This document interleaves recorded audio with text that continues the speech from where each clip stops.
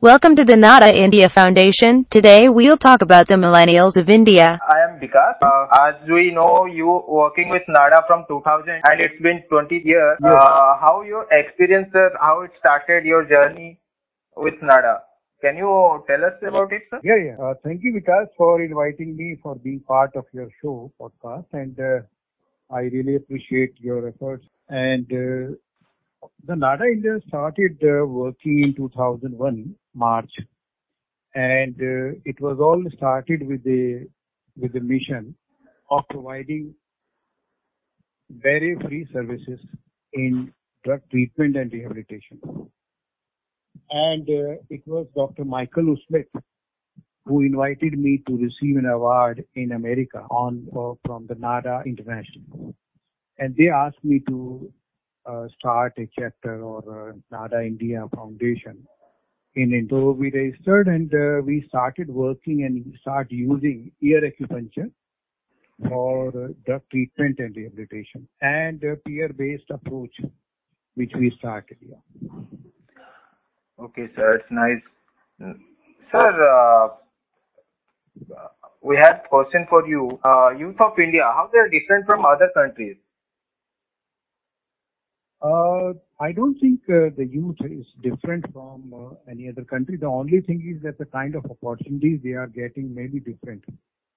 And so the young people are equally marginalized in America or in UK also here. The only thing is that we are all marginalized.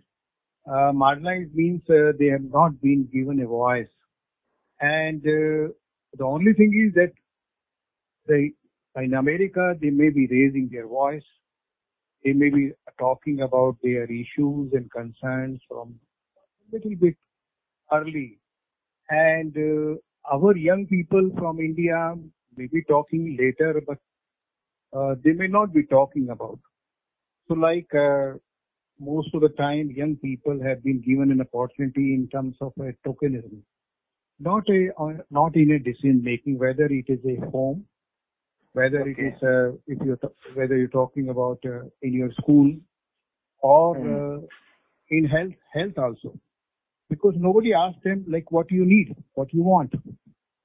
So this is the whole crux of the issue of youth engagement. While we started working with the young people, so we started radio clubs, and the very purpose is so that the young people can raise their voice and concerns and issues which belongs to them and a voice.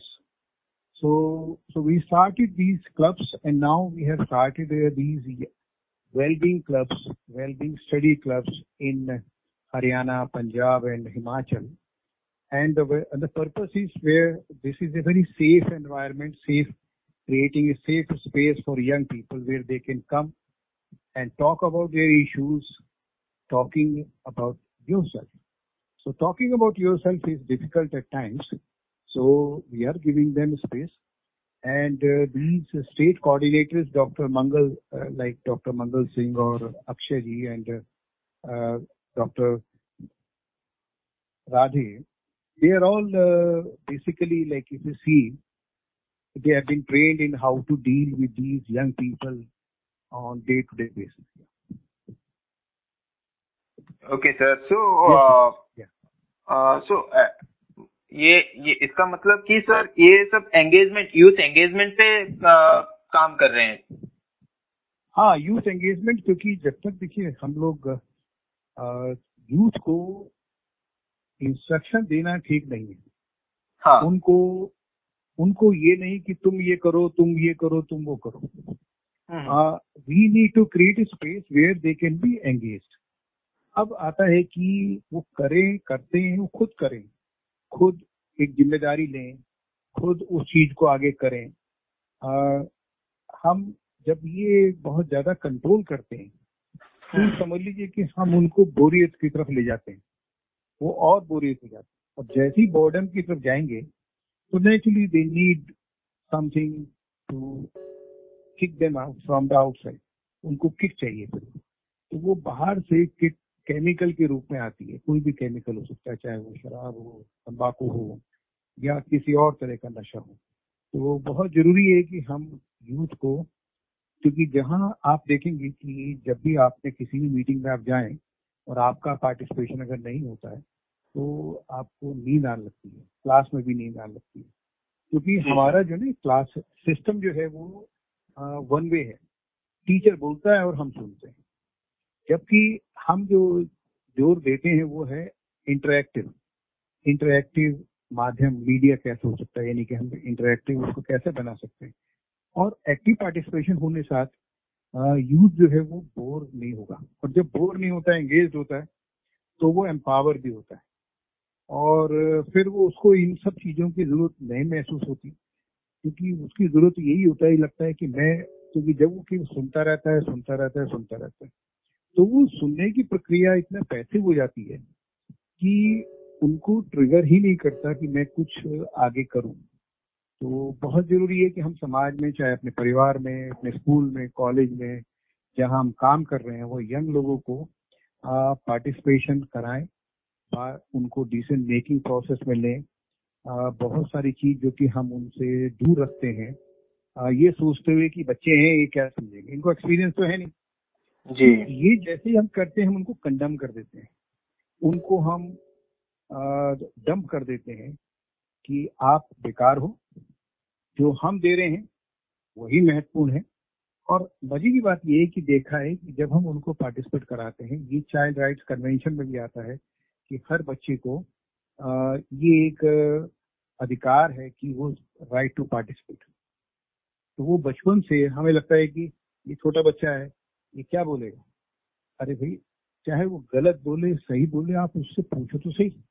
जब आप जी पूछते हैं तो वो उसको लगता है कि मैं इंपॉर्टेंट हूँ। हाँ, गलत कह दिया, अब ये आप अपनी समझ है, आपने अपने एक्सपीरियंस से समझ लिया कि हाँ इसने गलत कहा है, बट उसको मौका भी तो दो कि वो ठीक कर सके। जब गलत कहेगा तभी तो उसको ठीक करेगा। अब उसको बोलने का ही मौका नहीं दिया तो ना हमें ये पता लगा कि वो गलत बोल रहा था या सही बोल रहा था। तो ये चीज तो हमारी कहीं ना कहीं परिवार से, फैमिली से, और फिर क्योंकि पहला तो बच्चा 5 साल तो अपने घर में ही रह रहा होता है, तो फिर वो धीरे धीरे वो कहीं ना कहीं कट जाता है हमारे समाज से। बट हम उनको कंट्रोल करने की कोशिश करते हैं, बड़े लोग। अ, हम्म। जबकि वो एक पार्टनरशिप होनी चाहिए उन दोनों के बीच में, वो पार्टनरशिप मिसिंग हो जाती है। पार्टनर तो दोनों बराबर होते हैं ना, वो जी मिसिंग सर। है। सो सर, मेरा नेक्स्ट क्वेश्चन है सर, बताइए। What their role in growth and prosperity of nation sir? वैसे देखिए, उनका हाँ, क्या रोल हो क्या सकता है यूथ का? विकास में है ना, जी विकास में, और जो आगे की जो हम चाहते हैं कि जो जीडीपी है और जो हर चीज है उसमें, वो उसमें बढ़े, है ना, उसका भागीदारी हो। ये पॉसिबल तभी है कि जब हम बचपन से बच्चे को आ, वो ग्रोथ और विकास परिवार के विकास में जुड़े। आप जब फाइनेंस की बात करते हैं घर में, जब कोई जमीन खरीदते हैं, तो क्यों जी कर आप बच्चे से नहीं पूछते, क्योंकि वो छोटा है। अरे उसको एक जमीन का एक बताओ तो सही कि जमीन क्या होती है, ये कैसे खरीदी जाती है, ये तो वो उसका हिस्सा बनता है जब वो उसका एक्सप्लोर करता है कि देखो ये जमीन है इतनी, अभी देखो यहाँ कोई नहीं आ पाता क्योंकि ये जमीन हमने खरीदी है। अच्छा, ये जमीन के लिए फिर पैसा, ये खरीदे कैसे होगी, वही पैसा कमाया था, अच्छा पैसे कैसे कमाया होगा। तो ये सारे के सारे जो एक्सप्लोरेशन के जो तरीके हैं वो बच्चा सीखता है। अब वो एक अचानक हम उसको जब 18 साल का हो जाता है तो हम कहते हैं अब जाओ, जाकर के कमा के लाओ। अब उसने ना पैसा खोना सीखा, ना पाना सीखा, कहाँ से आएगा, कहाँ जाएगा, क्या करेगा। वो हमने उसको, पिताजी का नुकसान हो गया मान लीजिए, पिताजी ने जमीन खरीदी थी, अब वो कोई कब्जा करके चला गया। तो वो बातें जो है वो हम अगर बच्चे को बताते हैं, हम ये मानते हैं कि बच्चा बहुत छोटा है, समझता नहीं, नहीं, बच्चा बिल्कुल सीधा सीधा देखता है, नौजवान बिल्कुल सीधा सीधा देखता है। वो तो हमारा तेज दिमाग है जो एडल्ट का, जो उसको थोड़ा घुमा देता है। तो हम ये नहीं कह रहे कि आप, there has to be some confidentiality. अगर बच्चे में ये आदत है कि वो घर से बाहर आपकी बातों को बता देता है, तो आप उसको एक नॉर्म्स बताओ, एक नियम बताओ कि देखो बच्चे, ये चीजें, तो पहले आप उसको वही चीजें विश्वास भी तो देना सीखोगे ना। अब अगर पिताजी की नौकरी चली गई, तो मैंने देखा कई घरों में बच्चों को बताया नहीं जाता कि पिताजी की नौकरी चली गई। क्यों? अरे जब आप उसको, विकास जब हो रहा था आपके घर में, आपने उसका तो उसको मौका दिया उसको, क्योंकि वो गिफ्ट ला रहे थे, आप उसके लिए पैसा कमा के ला रहे, सामान ला रहे थे। अब जब नौकरी चली गई तो आप उसको वो बता नहीं रहे कि नौकरी भी जा सकती है, तो वो उसकी तैयारी का पार्ट होना चाहिए, जबकि वो तैयारी का पार्ट ना होकर के एक सरप्राइज उसको मिलता है। तो विकास में भी और अगर नुकसान में भी, मैं तो दोनों में कहूंगा कि उसकी भागीदारी होनी चाहिए। भागीदारी का ये मतलब नहीं कि वो जाकर के कमा के लाएगा, उसका ये मतलब है कि वो हिस्सेदारी ले रहा है और ये समझ पा रहा है सीखेगा, कि उससे मैं, सीखेगा वो। है ना, सीखेगा जी सर। उस चीज़ से। तो सर ये सब जो भी एस्पेक्ट्स हम डिस्कस किए आज, क्या इसका कुछ असर है सब्सटेंस अब्यूज का, जैसे भी बिल्कुल सर देखिए, कैसे आप रिलेट कर सकते हैं? हाँ देखिए, एक तो ये मैं आपको बताऊं कि हमारे यहाँ पे ना समाज में प्रिवेंशन का जो एक सोच है, रोकथाम की जो एक तरीका है, वो एक सोच ही नहीं है। हमारा ज्यादा फोकस जो है लोगों का वो है इलाज के ऊपर, कि बीमारी हो जाएगी तो इलाज करा लेंगे। अरे बीमार पड़ जाएंगे तो मैंने इंश्योरेंस ले रखा है ना, आप चिंता क्यों कर रहे हो, यही कहते हैं ना हमारे माँ बाप। जी सर, जी सर। ऐसे क्यों नहीं कहते कि अरे यार ये इंश्योरेंस तो ले रखा है, भगवान ना करे इसकी जरूरत ही ना पड़े हमारे को। क्यों नहीं पड़ेगा? क्योंकि हम प्रिवेंशन पे, हम स्वस्थ रहते हैं, हमें तो स्वस्थ रहना है। तो एक तो ये कि जो प्रिवेंशन है वो हमारा परिवार भी, हमारा समाज भी, हमारे गवर्नमेंट भी जो है उस पर इन्वेस्ट नहीं करती। पहली चीज तो ये आती है। दूसरा ये कि जो हम एंगेजमेंट के ये मॉडल है, क्योंकि ये सारी व्यवस्था ही हमारी जो है ना समाज में यंग लोगों के लिए, जो यूथ है उसके लिए सारी की सारी व्यवस्था बनी हुई है उसको कंट्रोल करने की। कंट्रोल का मतलब उसको हम ऐसे देखते हैं कि जैसे वो कंज्यूमर है, यानी कि खाता रहता है, पीता रहता है, सेहत बनाता रहता है, या कुछ नाटक करता रहता है, और केवल कंज्यूम करता है, कुछ कंट्रीब्यूट नहीं करता। जी जी। तो जब हम अपना सोच बदलेंगे कि नहीं ये हिस्सेदारी है, उसकी हिस्सेदारी जितनी अभी है, जितनी हमने इसको दे रखी है, जितना इन्वेस्टमेंट वो कर सकता है, अब आपने पैसे का इन्वेस्टमेंट अपने हाथ में रखा हुआ है, तो नेचुरली वो पैसा कहाँ से लाएगा? वो तो अपना एफर्ट ही डाल सकता है, बट हमने कम से कम उसको पार्टनर तो माना। तो ये जब हम उसको उस प्रोसेस में गुजारते हैं तो वो सब्सटेंस अब्यूज को कम किया जा सकता है, कम किया जा सकता है, यानी कि तंबाकू का इस्तेमाल। क्योंकि वो जब घर से उसको दुत्कार मिलती है, जब घर से उसको प्यार नहीं मिलता या उसका पार्टिसिपेशन नहीं होता, जब उसको लगता है कि मेरी वैल्यू ही नहीं है घर में कुछ, तो अगर कोई वैल्यू करता है तो वो है पानवाड़ी, पान बेचने वाला है। क्योंकि वो एकदम आती कहता आओ आओ जी आओ, बहुत दिन हो गए आपको तो देखा ही नहीं मैंने। देखिए कितना उसको प्यार मिल गया। अरे कोई तो है जो उसकी राह देख रहा था जी सर। और कैसा है मन आपका, मतलब वो आज क्या बात है, बड़े दुखी से हो रहे, बस इतना ही कहता। अब वो खड़ा रहता है तो भी वो कुछ नहीं कहता वहां पर। आपने देखा होगा घंटों जो है यार दोस्त वहां पर खड़े रहते हैं, मगर वो कभी नहीं कहता, वो इसीलिए नहीं कहता। और यही चीज उसको अनकंडीशनल जो एक्सेप्टेंस है वो वहां पर उसको ले जाता है। और वो वहां पर ले जाने का, क्योंकि जब नेचुरली अब मेरे को, मैं वहां खड़ा हूँ तो तंबाकू लोग लेके जाएंगे यहाँ से, और जब तंबाकू लेके जाएंगे तो कल वो, आज मैंने चॉकलेट खरीदी, कल मैं कुछ और खरीदूंगा। तो वो जो मैं धुआं है, मेरे को जो वहाँ धुआं मिल रहा है, वो धुआं मुझे धीरे धीरे, शुरू में तो रिजेक्ट करूंगा मैं, बट धीरे धीरे फिर मेरे को उसके लिए रास्ता बन जाता है। क्योंकि आपने देखा होगा सुबह के टाइम जब हम धुआं होता है, कोई तंबाकू सिगरेट पी रहा होता है, तो हमें बहुत बुरा लगता है, क्योंकि हम उसमें बिल्कुल फ्रेश होते हैं। मगर वही धुआं शाम तक आते आते हम उसको इतना सहन कर चुके होते हैं कि हम जब कोई धुआं लेते हैं तो हम उसको शायद ध्यान में नहीं देते।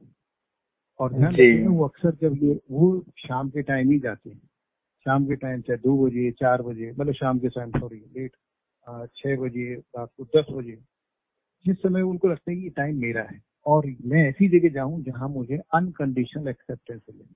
तो वो जो हब बने होते हैं जहाँ यार दोस्त बैठते हैं, वो चाय तो वही वाली है जो चाय और जगह वाली, बट एक ही चीज है कि वहां पर वो अनकंडीशनल, तुम गाली दो, किसी को कुछ कहो, कुछ भी करो, तो आपको मना नहीं करता, एक ध्यान रखेगा। और जबकि आप घर में जब होते हैं तो आपको जब कंट्रोल करा जाता है, आपको बार बार कहा जाता है, तो नेचुरली युवा जो है वो वहां से भागता है। तो हमें एक ऐसा कनेक्ट, ऐसा सेफ एनवायरनमेंट देना है जहां लोग आकर के खुल करके बातचीत कर सकें, अपनी बात कह रख सकें, अपना एक मौका लग सके। और यही चीज धीरे धीरे हम इनको ट्रेनिंग दे रहे हैं कि कल यही लोग बाबा बनेंगे, कल यही लोग किसी एम्प्लॉयर बनेंगे। तो उसके अंदर जब वो एम्प्लॉयर बनेंगे तो इनका साझेदारी कर पाएंगे, प्रोफेशनल होंगे तो उसमें साझेदारी कर पाएंगे। ये जो साझेदारी और भागीदारी है, ये बहुत जरूरी है और वही कमी है। और हम युवा को मार्जिन पे मानते ही नहीं है। हम तो ये मानते हैं कि युवा जो है वो खाता, मतलब काम का नडाम का और दुश्मन अनाज का। जी सही। यानी कि ये बेकार है, यही कहा जाता है भाई, ये तू काम तो कुछ करता नहीं है और अनाज पूरा ही खा जाता है। वो स्थिति जो है हमें थोड़ा सा कहीं ना कहीं सोचना पड़ेगा।